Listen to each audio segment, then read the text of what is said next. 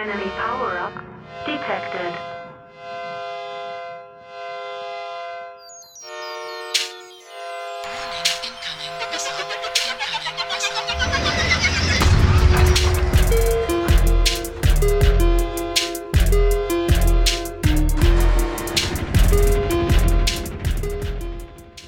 How's it going, Mech fans? Welcome back to another episode of your favourite New Zealand-based stompy robot-loving podcast. We're back again, and today we are bringing you another in our Target Lock series. And in this episode, we've got line of sight in a low trajectory arc on variety streamer, cosplay enthusiast, and aspiring pinup model Ashlyn Black. She's relatively new to streaming and new to the MWO experience, but she's quickly making a name for herself as a vivacious host and a producer of MechWarrior content. Now we're chatting to Ash today about what brought her to streaming and what goes into her content creation. We also chat about what led her to the MechWarrior universe, and in particular her thoughts on the MechWarrior community. We also talk at length about the new player experience in MechWarrior and what it's been like for her learning the game. She gives us some feedback on ways that she thinks that could be improved. Entry into the game is something that a lot of the player base do worry about, so it's good to get a really interesting perspective from someone that is engaging in the game a lot and working her way through the tiers. So before we get into the episode, on another note, I did pick up the Corsair Mech Pack, and that is well worth grabbing if you haven't already. Most of you no doubt have got the broadside, so you've had a bit of a chance to test the mech out, but do go and grab the rest. First and foremost, it's so ugly, it's beautiful. And once again, credit to the art and design team from PGI for bringing this bad boy to life, because it's got such a unique and remarkable look. I mean, they did an outstanding job with it. It is pretty chunky, and I guess it can be a little squishy, but I found the agility pretty decent. They feel at least like when you're twisting and moving, there is some decent speed there. Loving the 7A with the 4 AMS, particularly given the buffs that happened to AMS and the amount of LRMs that are getting run at the moment. I've been running dual heavy Gorse on the 6R, and any assault with those 2 ballistic hardpoints in each torso is fantastic. The 5T with the 3 ballistic hardpoints in each of the arms is awesome for some AC2 spam, which is pretty strong at the moment. But my favourite of the bunch has actually been the main hero, the Ravager, running 2 UAC 10s and 5 medium lasers to kind of give you a poor man's Deathstrike or Madcat build. So yeah, been enjoying that one and been having some pretty good games. There, of course, on the other variants, you can run some pretty good Gorse and laser builds. So yeah, really enjoyed that mech. It's an excellent release, I think, from PGI. Certainly not OP, but has got some awesome characteristics. So yeah, get out there and buy that one because I think it's worth picking up, certainly before it comes out for C-bills. As always, a huge thanks to our patrons, John, Shaky Snake, Brios, and Jacob Sawyer. Your support is hugely appreciated, and it does help us bring this podcast to you. Remember that you can sponsor us too for as little as $2 per month. That's less than the cost of a cup of coffee. There are lots of benefits, including contributing content to our episodes and to the podcast. And once we do hit 10 patrons, we'll be giving away a mech pack to the patrons once a month, every month. So get in there. You can help some sweet-ass Kiwi bros to continue to bring the best MechWarrior podcast to your ears. Right, so let's talk with Ash. Her content is lots of fun, and even though she has just started, she's pretty much already better at the game than me. So yeah, do be sure to check her out and support her on Twitch by dropping her a follow and a subscription. Also follow her on Instagram and Twitter and stay up to date on the news. And do join her Discord where you'll find a lot of great content.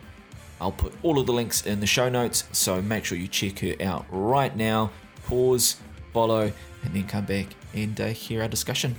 Right, let's get it.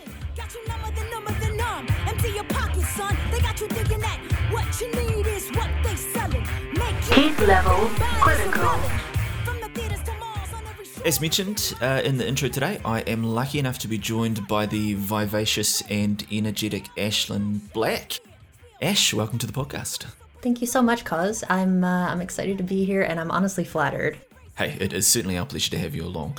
So we're very keen to talk to Ash today, and as I mentioned in the intro, she is another MechWarrior content creator, and we're going to have a little chat to her today about some of the content she creates. She's relatively new to the game, so is going to be able to give us a pretty interesting perspective on that new player experience.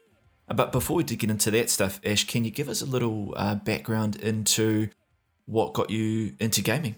So I always liked video games when I was little, and my parents had a no video games in the house policy, and I don't know why they had it. I think they were worried I'd sit in front of them all day. Oh no, I'm a huge disappointment to my parents.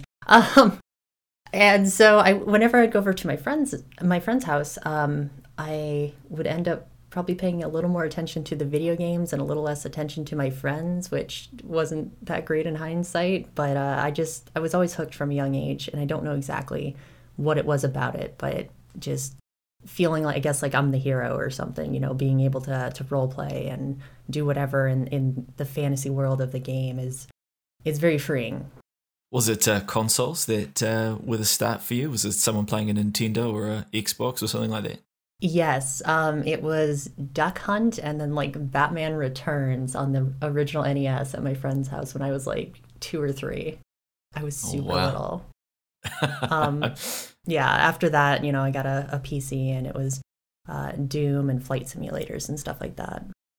Joined the PC Master Race, that kind of thing? Oh, yes. I started young.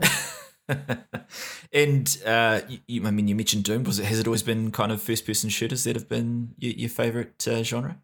It's changed as I've gotten older. Like I said, I started off with Doom, so I had beaten the original Doom when I was 4 or 5, and I really liked it. I really liked flight simulators. I had a little flight stick and everything. Eventually, I got into World of Warcraft and hack and slash games, and I kind of just played whatever. PlayStation 2 had every game known to man on it, so any genre of game you ever wanted, I'm sure I played something like it on PlayStation 2, and then eventually got real heavy into PC gaming, did WoW for 10 years, and first-person shooters I recently have gotten back into. In the last two or 3 years, I've been real big into first-person shooters. Obviously, a lot of people kind of have similar stories getting into it. Obviously, you're pretty naturally good at games, so you're pretty new to MechWarrior, as we'll cover, but already you seem to be, you're almost better at the game than me, and I've been playing for 2 years, but yeah, a natural gamer? Kind of. I mean, usually my brother and my friends would watch me play, and I felt really bad because it's like, do you guys want to play? And they're like, no, we'd get our butts kicked, you're fine. I love a challenge. I really love a challenge. I never got into Dark Souls, but I did get into the original Devil May Cry, and that game was the Dark Souls of the time. And I loved it. I beat it on repeat, every difficulty, 100% complete. It took me a long time, but I love the challenge. The challenge doesn't scare me off. It encourages me. So I don't know if I'm a natural or I'm just stubborn as hell. Yeah, well, I think their attitude helps make for good gamers, and I imagine that the top level players in MechWarrior at least are the same, just that kind of belligerence and up for the challenge. Exactly. So from gaming, and of course, with maybe a bit of a natural gamer, but from gaming to streaming and streaming you playing games. I mean, how did that come about? I really like the social aspect of games. So single players aren't as fun for me because I get really lonely really easily. So if I'm playing a single player game, there's no one else around. I'm like, I need some people here. So I've always really had a draw to multiplayer games, and especially MMOs. And I had always wanted to try my hand at streaming because of that social interaction. I thought maybe YouTube or Twitch or something.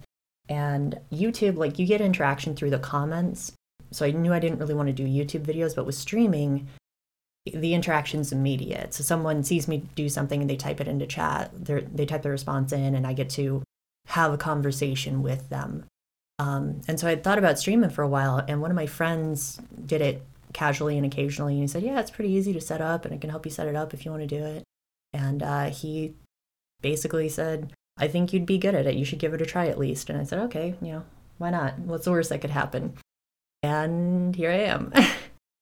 Yeah, I mean, it's putting yourself out there, and it's really interesting to say that Really interesting for you to say that you're doing it for the social aspect. I have talked to a couple of streamers now, and one streamer in particular, Fiora Bunny, talked about the spectrum of entertainment when you are streaming, that you can be on one end where you're really entertaining and there is a real focus on the social, and then you can be at the other end where you're very, very good at the game and there's that focus on the expertise, and you can be somewhere at either end, or you can be somewhere in the middle. And I remember talking to Cyclone Jack, and he was talking about very much trying to be in the middle where you got that balance between the two.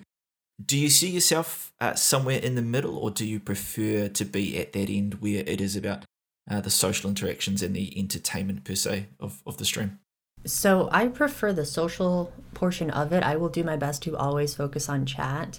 Then my competitive side gets into the game and really wants to be, no, we're like, top tier streamer. We want to be, like the best of the best. I want to be number one world on MechWarrior. And I'm like, okay, calm down. But my inhibitions are to be good at games. I want that. So I'd like to think I'm either somewhere in the middle, or I bounce between the two extremes at any given moment. Yeah, sure. Yeah, depending on what's happening.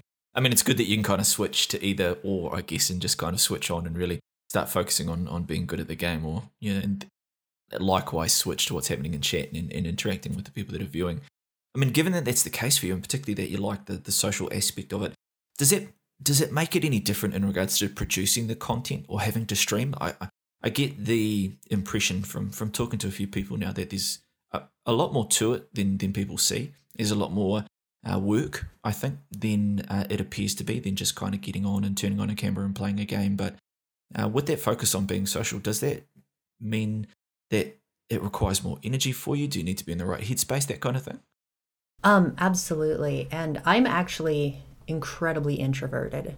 You probably wouldn't be able to tell that from watching my stream or interacting with me. I wouldn't have picked that one. I'm super introverted.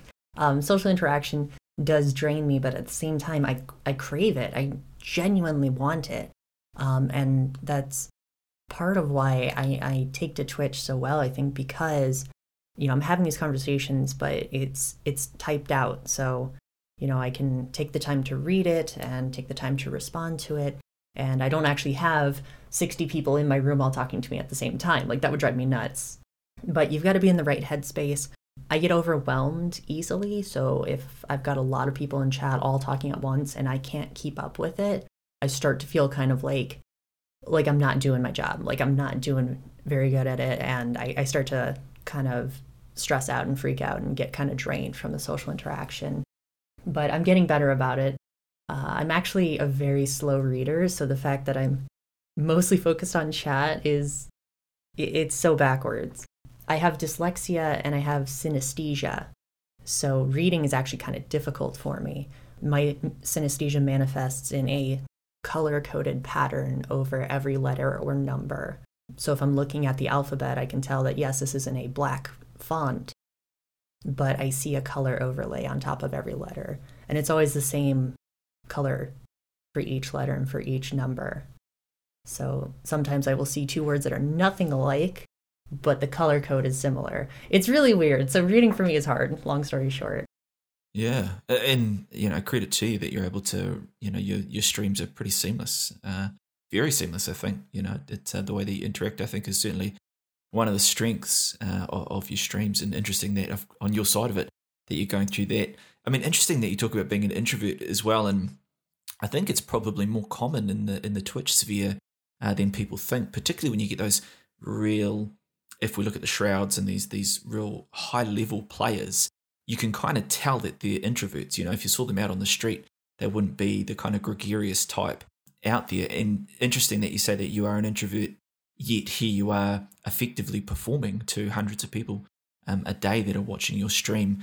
Is there just those barriers and filters there that make it much easier to deal with those people? As I said, you're seeing them through the stream and you're not having to deal with the noise in real life. Does that make it easier for you to be an introvert posing as an extrovert, I guess?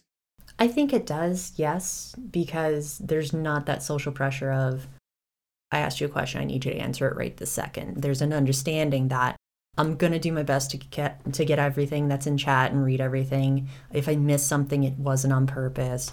It's going to take me a minute. I'm in the middle of a match before I can get to it. And there's kind of not that social pressure. And body language is a huge thing too. I wouldn't say I'm the most graceful, and so I'm not great with my body language either. But yeah, just not necessarily being in person. If I'm in person with people I know, I'm totally fine. But if you drop me into a room of strangers, I don't necessarily do that well.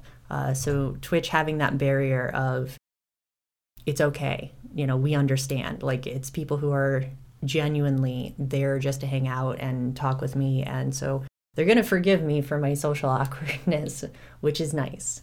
It takes a lot of the pressure off. It definitely sounds like you work at it, and I guess that leads to the next question that I had, which is around, what are the goals and the, what are you trying to achieve in regards to your streaming? Is it purely entertainment? Are you doing it for fun? Are you hoping to, take it to a level where it can monetize, those kind of things? Ultimately, so this is my full-time job. I've been full-time streaming for 6 months and like a week, a little over 6 months now. Wow. 6 days a week, and up until this week, I had been doing 8-hour streams. So I was streaming for about 60 hours a week, and then on top of that, I would work on the stream and do networking and other parts of the job outside of that for another 20-ish hours. So I've been putting in 80 hours a week. I would honestly like to be able to just afford to live, pay my rent, pay for food, stuff like that. I mean, don't get me wrong. If one day I woke up and I was ninja rich and ninja famous, I'd be like, okay, well, this is fine too. But yeah, just being able to support myself and sustain myself is kind of the goal with this, at least to this level. Doing it full time, doing it 100% in is, it's not draining, but it is a full-time job. I spend most of my days off working, and yeah, I love it. I'm crazy about it. So I would love to get paid to do what I love.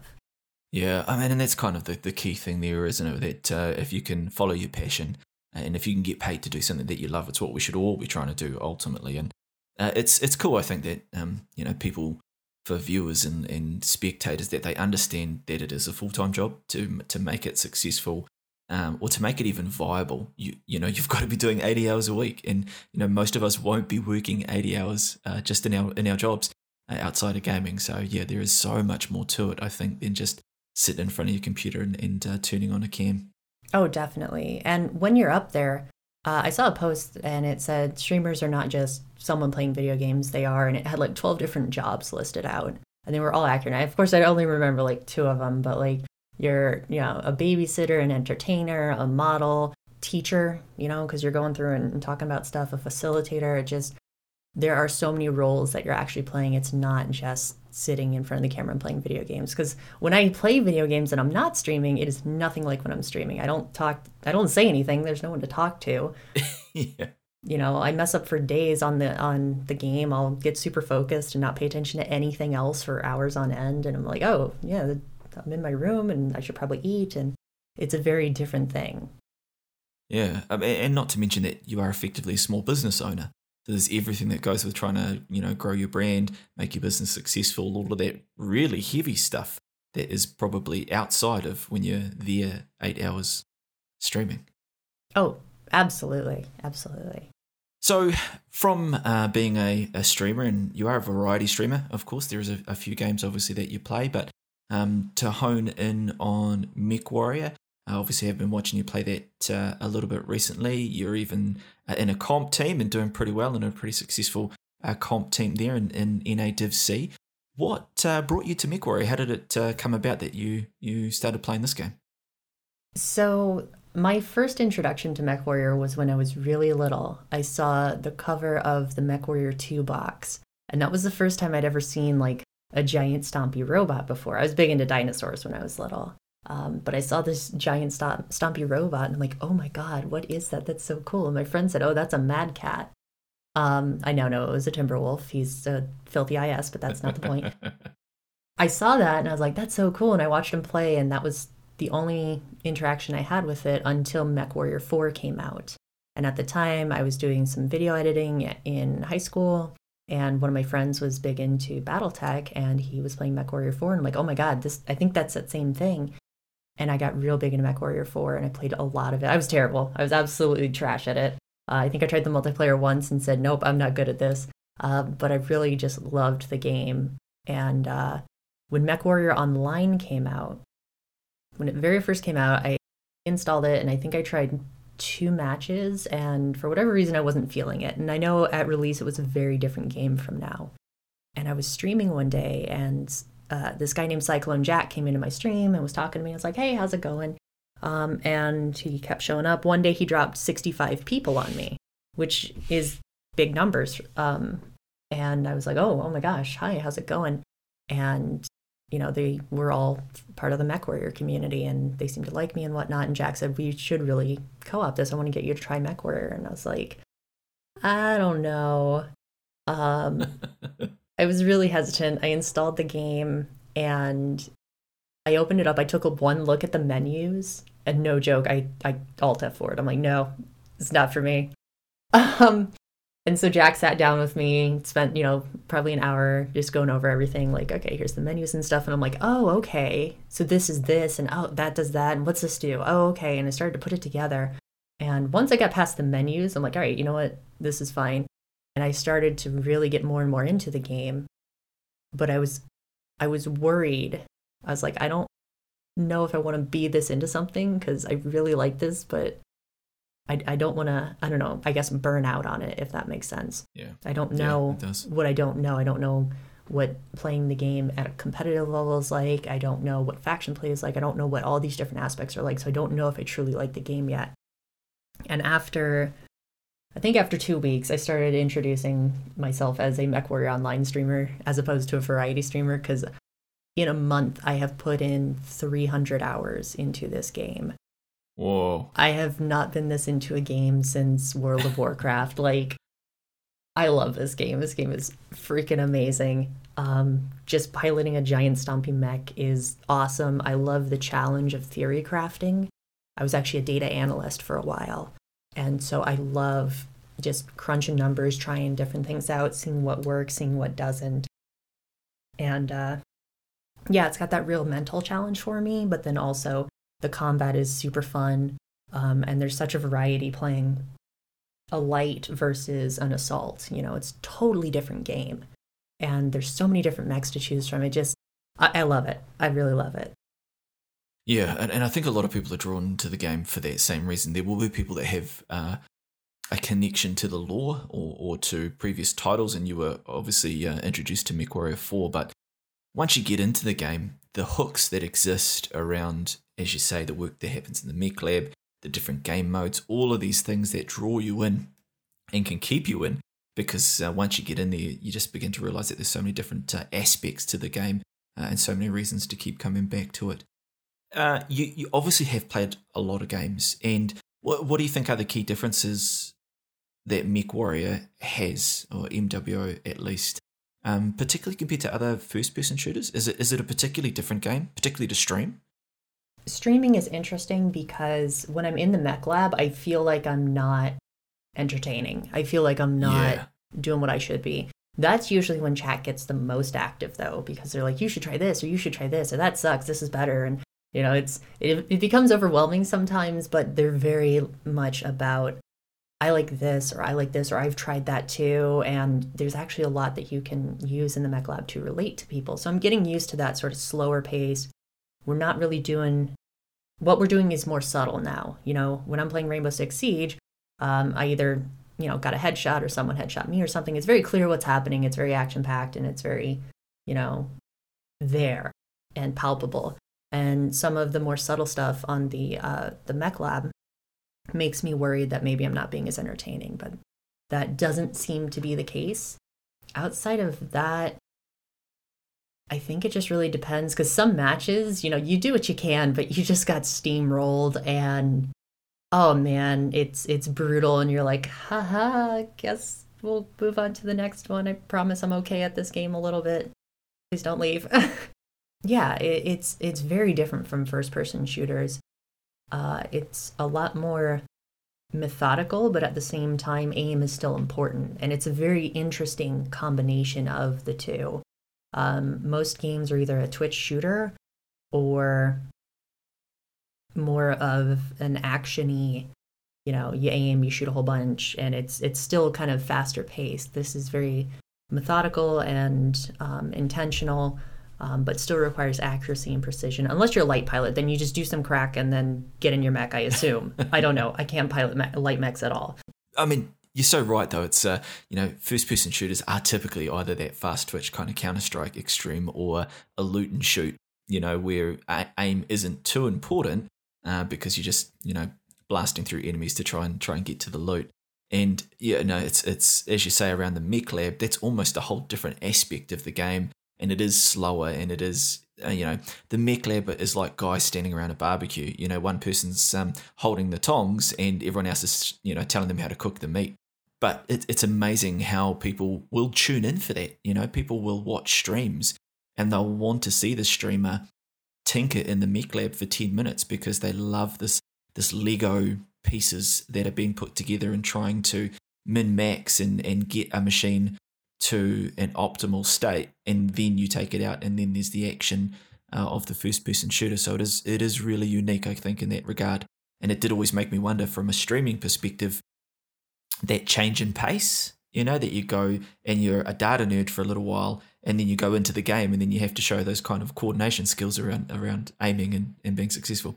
Yeah, exactly. And for my formula on my stream, it actually works out really great because the issue I was having with the first-person shooters all the time is there's no downtime. There's no, let's just do something passive and chill. I can just chill in the mech lab and still interact with the chat and still have content available for them that's appealing to them, Whereas if I just sit on the main menu screen in a first-person shooter, no one really wants to watch that. There's nothing there. There's nothing happening. So it's actually a really good balance for the formula that I have of gameplay, social.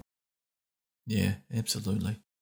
Now, Ash, we have mentioned that you are at least relatively recent to MechWarrior Online and you have been playing it a lot and you're obviously getting very good in a very short amount of time. But one thing I was really keen to talk to you about was the new player experience in MechWarrior.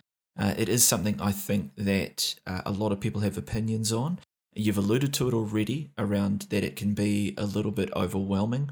And it's fair to say that the consensus around the community is that there is a bit of a barrier to entry because of the level of complexity, because of how much there is to the game. It is teamwork based. So even if you do everything else right, you can go into a game and still get smoked. And the growth of the game is something that people often talk about, and they lament, I guess, that it's harder for the community to grow, that it becomes a kind of, it plateaus with a hardcore group, and it's hard to bring those casual players in because of that price of entry. Can you give us at least your perspective on learning the game, and really keen to hear about maybe what you think PGI could do better to make it easier to enter the game or even to reduce the barrier to entry whilst maintaining those good things about the game, the complexity and stuff like that. Right. Yeah, I'm going to go ahead and answer that in two separate parts. First, starting with the learning, and then second with what kind of improvements could be made, because I could talk about that for days in a very constructive way. It's a conversation. So we'll start with the other. Learning the game, like I said, when I first started up, the menus were absolutely terrifying. Just start up the game, instantly overwhelmed. So there's just a real hard wall that you run into right away. And the Academy goes over a lot of the mech stuff, but doesn't necessarily go over a lot of the lab and a lot of the other menu-based stuff that you're going to be going through. Figuring out what's important to have on a mech. Why can't I have an XL engine on an IS mech? Or, I mean, you can, but bad things happen sometimes. Yeah, why shouldn't I have it? Exactly. There's a lot of little nuance. And I've picked this up very quickly. And I think a lot of it is that the piloting aspect is similar to a game I used to play called Guns of Icarus Online, which is a naval combat game, but it's aerial naval combat because they were airships, steampunk, very cool game. But the sort of team-based component, and the just handling of the ships was very similar to the piloting of the mechs and kind of how the teams work in MechWarrior. That allowed me to really focus on the mech lab and sort of understanding that. So I think I kind of had a little easier time learning the game starting off because I wasn't learning both components at the same time. Granted, I still do really goofy stuff in my mech sometimes because that's not where I thought my mech was going. But overall, the hard part for me has been just finding out the nuance. And there's so many different rules that you kind of have to remember. So like ammo can explode if critted. I think it will explode if critted, except for gauze. And so people were telling me to put gauze ammo in with, I think it was my left or right torso. And I'm like, wait, but that's going to explode and take out my arm. And they're like, no, it won't. And it's like, but I thought you just said it would explode. It's like, well, yes, but not gauze ammo. I'm like, oh, okay. But your gauze rifle will. And I'm like, oh my God. There's so many little rules to learn. But as you start to learn them, it gets easier, you know? Like, I don't find that I'm forgetting things. I find that I'll look at something and remember, oh yeah, I need to have this in here because of this, or this is a bad idea because of that. And I'm getting more comfortable with it. So I think the hardest part of the learning curve is really just dealing with the mech lab and the real meta of the pre-game. And then as far as the game itself goes, it's really just trying to get the assaults to get to the front of the match. That's it. Just get the assaults on the front line. Well, it certainly is one of the challenges with MechWarrior is that you can do all that work in the mech lab and you can work out those things that need to be worked out right through to the minutiae of where your ammo is going to come out of when it's fired, where's it's used from first, to what crits and where and what's going to explode. And then the game is something completely different in the best tactics for utilizing the group of mechs that you've got. You know, that you, particularly in solo play, you're working with 11 other people. And whilst you can talk on comms, that's no guarantee that A, anyone's going to talk, or B, that they're going to listen either. So oh my gosh, you run across these barriers here that everything that you work out in the mech lab might be 100% right, and you might happen on a completely meta build or a viable build, but then you go into the game and it just goes tits up from there. So those barriers that exist there, personally, I think that those barriers are good to a degree because you get a sense of accomplishment, right? If you learn those things, and as you learn them, and I'm 2 years in and there's still tons of stuff that I'm learning, but as you learn them, you feel more invested and you feel like you're getting more out of the game.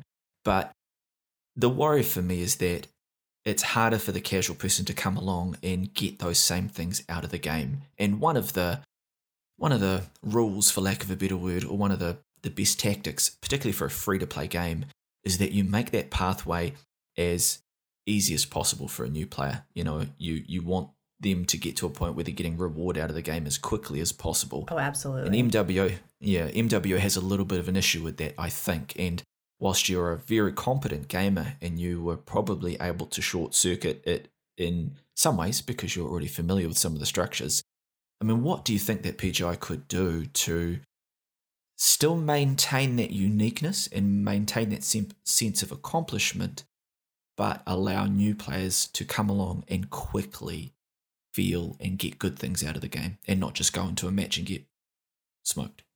That is the $1 million question. It's there's a lot of different things. So I came up with kind of a list of stuff that nice, are we love lists. Stuff that are at the very least conversations, because while I have X opinion about something, I may be missing Y information, and until I know that, my opinion's going to be what it is, but once finding that out, it might change. So most of these suggestions, I'm going to stay away from anything that's related to the Cry engine. Like it would be great for there to be melee in here, but not knockdown. Not going to talk about that. Optimization, not going to talk about that. First and foremost, I honestly would say to revamp the UI, because I love this game to death. It has one of the worst menu systems I've ever seen. And that literally scared me away from the game when I first started. And like you said, I'm at the very least a decent player for the amount of time that I've been in the game. And so that's players that are going to say, nope, not for me, as soon as they log into the game. That's not what you want. the academy could definitely be a bit more extensive in talking about not so much what you're doing in the mech as far as piloting it goes, but why you're doing it in the mech. I didn't realize on an assault that I was supposed to share my armor, that taking damage is a good thing. I thought, well, you know what? I'm just not going to take any damage because damage is scary. And if I can avoid damage, then that's what I should be doing, right? That makes sense. That's how every other first-person shooter trains you to do it. Exactly. Yeah, exactly. Another thing I think should happen is your first mech is free. You log into the game, and any mech other than a champion mech or a hero mech, you can literally pick it and own it, and it's yours. And the reason is, I'm the kind of player, and I know there's a lot of other players like me, where like, I'm in love with one of the mechs. Absolutely in love with it. It's the Timberwolf. And so when I first started playing, I was saving up. I was actually saving up for the Mad Cat too, because I didn't see a Mad Cat, and at the time I didn't know that it was called the Timberwolf, and I thought, oh, like I said, it's not in the game, but the Mad Cat too is so good with that. And so I was doing match after match after match, trying to save up this 15 million C-bills to go finally pick up a Mad Cat. And the mechs that I was playing on, I honestly really wasn't enjoying. It's very nice that they have those trial mechs that cycle, and so you get a good variety to try stuff out. But until I actually got my Mad Cat, the game didn't start for me. Everything that I was doing, I didn't really care. I wasn't invested. I was like, yeah, okay, that's interesting. I mean, I'm learning more stuff, but like, I want to get the Mad Cat before I can really tell, do I like this? And especially for people who have a favorite mech, until you get in there and find out, did PGI do this mech justice? You're not really necessarily going to know how much you really could like the game. Like I got in the Mad Cat B, I got a DACA build, I went into matches, and I'm just like, oh my god, this is amazing. But until then, it was kind of, I've got a Jenner that I'm playing, not real hot on it, whatever. I mean, if I can just interrupt, that's brilliant. That is an absolutely brilliant tactic. So you're saying, effectively, let a player pick any mech they want, because a lot of players probably come in with some connection to some mech that they've seen either through a previous game or someone else play or something. And that's going to be a hook that is going to want to make them learn the other stuff that's a bit more difficult to learn. Is that kind of what you mean?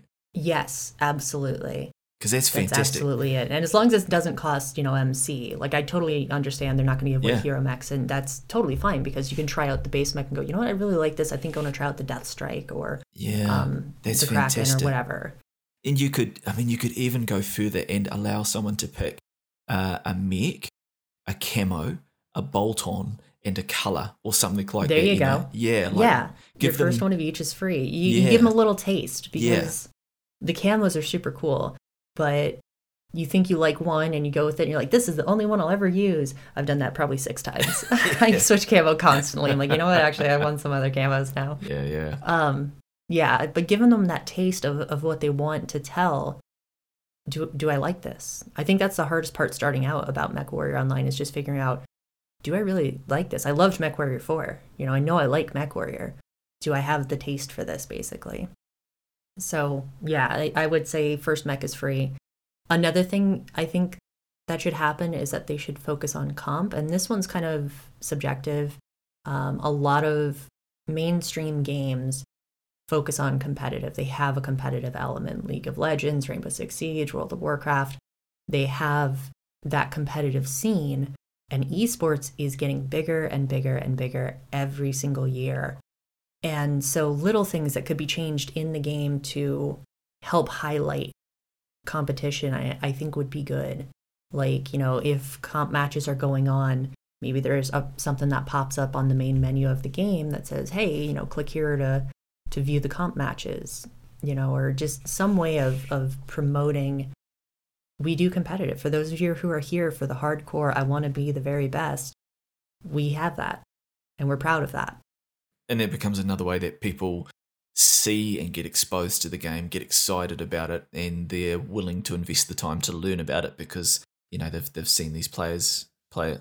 Absolutely. Yeah, and they're seeing this high-level play. And that, to a person like me, I'm really competitive. That's super appealing. When I see that high-level play, I'm like, oh, okay. And I watch them and I see, what are they doing? Why are they doing that? And then that's where I get hung on the game, is why are they doing that? I need to find out why they're doing that. And either I go play it more and figure out, or I go ask questions. So that's definitely another hook. I'm very excited for the faction play update that's coming out, and I'm hoping that faction play will become more the focus of the game, because it's so much more interesting than just doing quick play drops over and over. And for the first 3.5 weeks, that's all I did was quick play drops. And I'm like, okay, so there's Mech Lab and quick play, and Solaris is fun arena stuff. But like I'm wanting a little more depth, maybe a little more like we're progressing story, or feeling like you're actually engaged in this universe that exists for BattleTech. And then I tried out the faction play, and I'm like, oh my gosh, this is super cool. We need more people to be playing this because this is really fun.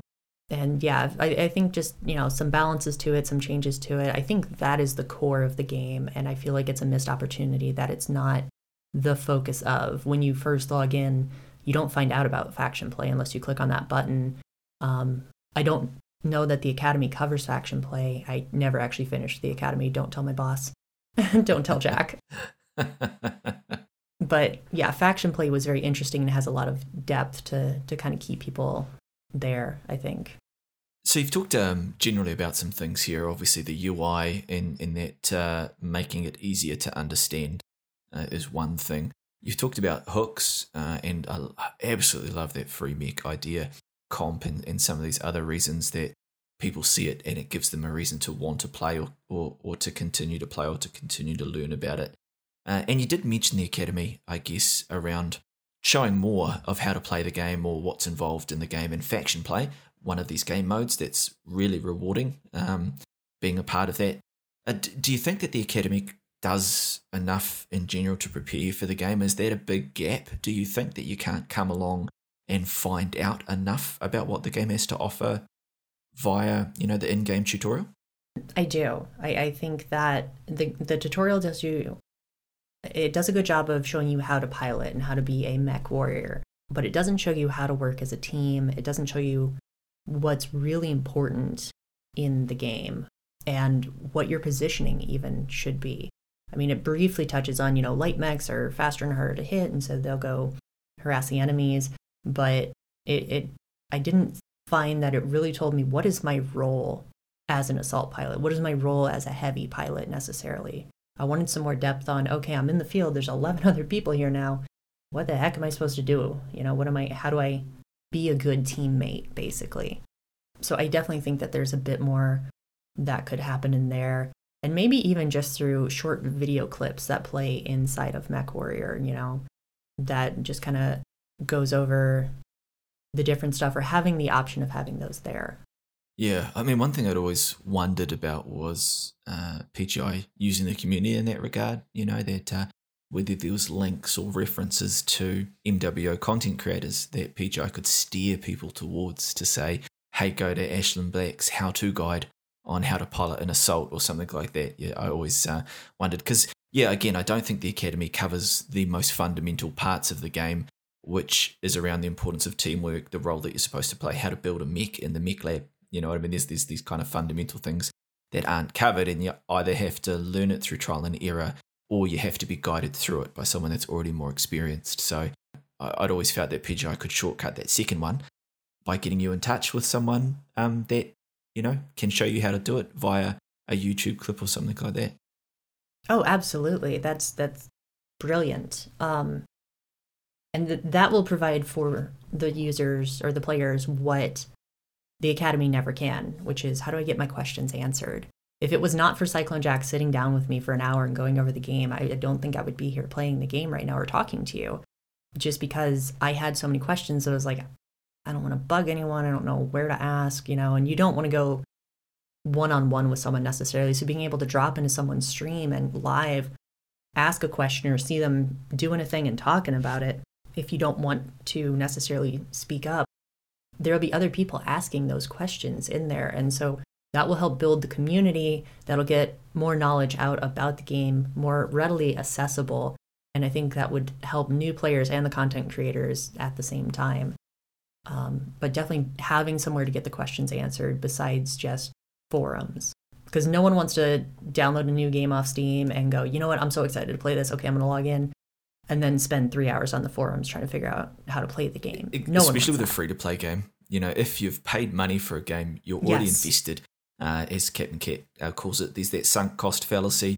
You've already put some money in, so you're looking for the value. So you're more willing to maybe spend that time. But when it's free-to-play, the hook, it has to come out and grab you by the balls straight away. You know what I mean? And it has to squeeze and keep you there. So, maybe shortcutting that for new players and steering them towards people that they can go to for that advice would be a really good way to improve the new player experience. I agree. The last major thing, I know we've been talking about this for a little bit, but I love the game and I want it to be more accessible to new players. I got chased off and I'm glad that I came back. I want new people to not get chased off. This is more for the higher tiers. We're going to talk about NASCAR for a second, if that's okay with you. Yeah, it's a popular topic, yeah. Yes, I'm huge into cars. Like in real life, outside of the stream, I do a lot of stuff with cars. I love cars. I have several cars. I don't want to get into that because we'll get super sidetracked. But that's not the NASCAR we're talking about here. We all know what NASCAR is in MechWarrior Online, and if you don't, it's basically both teams are going in a circle, turning to the left the whole time because the enemy's coming towards us, but then we want to fight them, but then we don't, so we're going to go towards them, and it drives everyone insane. And the more I've been playing, the more I've been noticing, I think, and this is a conversation, so there's going to be different opinions on this, but from my experience that I've had, I think the maps are actually to blame for the NASCARing. Two very prominent examples would be Solaris City and Polar Highlands. Once you get to the satellite dish in the middle of Polar Highlands, it's a little bit of a hill, but it's a circular hill. It's pretty easy to, if you're not really feeling like, oh, I don't really want to peek, I don't want to poke over, I'm just going to kind of go to the right. It's very easy to start NASCARing on there. Same with HPG Manifold. If you take the top, the team below you still might, NASCAR. And if neither team really feels like taking the top or feels confident in it, they say, well, we'll just go to the right. The maps make it very difficult to hold the center, the key important part of that map in almost every game mode. And they don't make it rewarding enough to actually hold that center. You don't want to make it so that the team holding the center is completely barricaded, but at the same time, New Frozen City is a terrible center. It's down in, there's no cover. It makes it to the point where no one wants to take it. So let's just go around it. Now, New Frozen City, there's not a lot of NASCAR. They mostly meet up in Fox 7, Echo 7, and just beat the heck out of each other, which is more fun. But Solaris City, again, there's a center in there, but no one ever really takes it. I see a lot of matches where it's mostly just assaults getting funneled, stuck side by side down these little hallways, shooting at the other hallway, and it never progresses. And it's just too easy to decide, you know what, that's too difficult to take it directly, let's just go to the right. And getting the team to decide, no, we're going to push over this hill together, or we're just going to turn around and go face into them, is very hard to do for whatever reason. Yeah, I mean, NASCAR certainly makes the new player experience hard because, as you say, some maps just lend themselves to it. I mean, Caustic Valley is another one, really where people are encouraged to come to the middle and then just start moving. And flanking is a kind of natural tendency for any game to try and jockey for position, but it just starts the motion going. And when you combine that with the fact that there's often not a lot of comms in game, when you see the mass moving, you have to move or get left behind. And so it's almost this self-fulfilling prophecy. If that one person goes, it just starts the trail going, and that does make it much, much harder. And yeah, I agree with you, because if we take a map like Rubelite, I think we see less NASCAR on Rubelite because of the map design. It doesn't lend itself to it. So yeah. I even if they would say take existing maps and maybe just plonk some terrain features in there, to block the path. Yeah, and it really would. Like Canyon Network, for example. The center's kind of down in the middle, but really it's up on top by the dish. And once you get there, it's you can still NASCAR around that. You know, you might have to go down into the canyon on either side a little bit, but it's too easy to decide we're not going to commit and take the center. And that's what the center should be. It should be a commitment of we as a team are going to take this, but then it also shouldn't leave you totally and completely exposed. It should be kind of more a balance. There should be ways for them to root you out. And maybe that comes from a little bit of a height advantage. So your assaults are not getting up on top and just pummeling you. They have to go a more direct approach, which would encourage them to do that direct approach. But you're not completely safe in the center either. And really trying to encourage people. There's got to be a reason to take this point. And I think the reason is lost on most people, and that's why NASCAR starts, is because we're supposed to take the point. Okay, well, why? Well, they said we had to. And it's like, okay, well, let's just kill them. But they're coming over here and I don't want to fight, so let's just go to the right and see what happens. Yeah, I really think that the maps can do a better job of funneling people and directing people to, here is the center of conflict. Yeah. And for new players, I mean, that could literally be something that was covered as part of the tutorial. You know, you could go through the maps and, you know, you could have a map strat, for lack of a better word, in game that just showed typical pathways and, you know, maybe said, even highlighted that it wasn't beneficial to go around in circles or something like that. Definitely. I think another thing is that flanking is too hard. I'm going to take Polar Highlands again as an example. There's hills and there's some ditches and valleys, but if you're going for a really wide flank, at some point, there will be a point where the entire enemy team has you visibly there. If they're looking for you, they will see you. So I see that we've got these huge maps, but there's not a lot of people using anything other than the dead center of the map. And the reason is there's no benefit to it. If the team was pushing to the center and I on a heavy or a medium was like, okay, I'm going to take advantage of this to help us get the center other than just direct conflict, being able to say, I'm going to go around and flank and not be given away 99% of the time, it's very hard to do. It's a little bit of luck most of the time. And if that was more accessible, if it was less of, well, the team's right over there and we don't want to fight them, and more, we don't necessarily know where everyone is, but we need to be ready to fight. It's less of, they're there and we're just going to decide we don't want to fight them. We'll keep going to the right so we don't die. And more, we have been presented with combat. We are now in combat. Being able to have those flank routes be rewarding, I think, is important. Because then it will encourage a different dynamic. It will encourage the lights to, yes, flank, but then you need to also make sure you're helping your assaults. So the heavies and the mediums kind of need to do their jobs. And it will make separation of assaults even more deadly for a lot of teams, which would hopefully encourage assaults to stick together in a lot of cases. Yes, one assault going to flank can be super effective, but only if your other assaults are sticking together and if it's coordinated. Well, that's some fantastic insights, Ash. Thank you for giving us your perspective on the new player experience. It is certainly something that's talked about often in the community, and I think all of us that love the game want it to grow. So it's awesome to hear someone that's come along and has stuck at it to kind of give their perspective. Thank you. Before we did finish up, we do have a bit of a tradition where we throw just a few quick fire questions at you. So I want you to answer these and not think about them too much. There'll only be 3. And I think you might have answered the first one anyway, but your favourite mech? Urban mech. No, I'm kidding. It's a Timberwolf.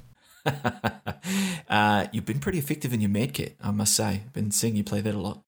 Thank you. It's a close second. Yeah. Even in comp, I see that they're chucking you with the Mad-Cat, so you obviously know your way around it.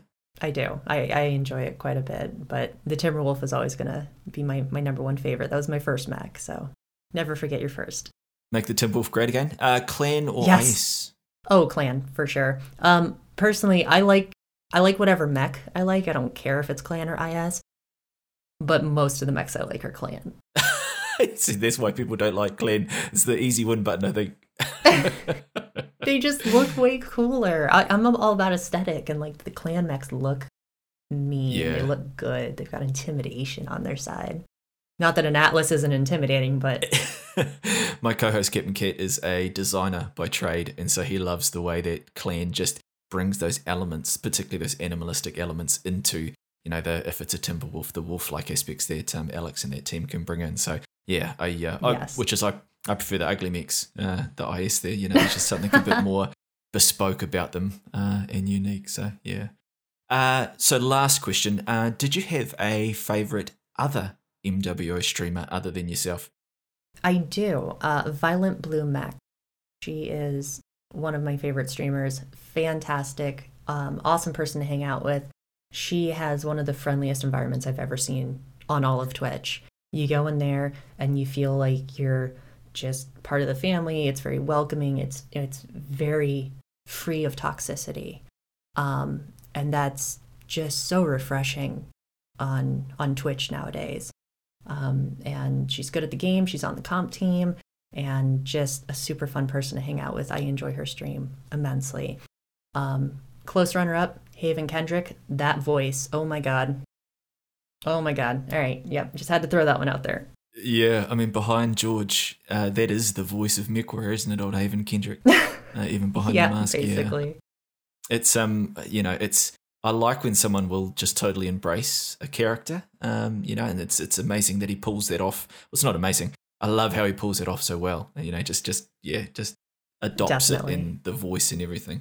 Awesome. Well, yeah, everyone who listens, you probably know Haven, you probably know Violent, but certainly go check them out as well. And of course, make sure to check out Ashlyn Black as well. Ash, can you give us a rundown of where people can tune into your content? Yes, I am on Twitch. I'm there usually 6 days a week, and my link is twitch.tv/Ashlyn_Black. Fantastic. Like me, guys, make sure that you go in and follow and check out her content. All right, Ash, thank you so much for coming on today. Really hope that we can do this again. And hope to catch you around. Of course, thank you so much for having me. Have a good one. Tryna rain on the thunder. Tell the storm I'm new. I'm a walk, I'm a march on the regular. Penny white flags blue. If you did enjoy this content, then please consider supporting us. You can do this in a multitude of ways, including subscribing to our podcast on your favourite podcast platform and leaving reviews, as well as subscribing to us on YouTube and liking our videos. You can also support us by sending us feedback either through comments, tweets, or directly through email. Tweet and follow us on Twitter @IncomingP, or email us directly at incomingmissilepodcast@gmail.com. You can also support us directly by becoming a patron or sponsor. You can find us on Patreon @Incoming Missile Podcast and choose one of 3 tiers of support. Patrons not only get mentioned on the podcast and get access to exclusive content, but can even join us as a guest host on the podcast. You can also opt to sponsor an episode through one-off donations, all of which will be used as giveaways for our listeners. So if you had a product, service, or content that you'd like us to mention, contact us to discuss sponsoring an episode. We hope you enjoyed this episode. We look forward to hearing from you. We appreciate you listening, and we'll catch you next time.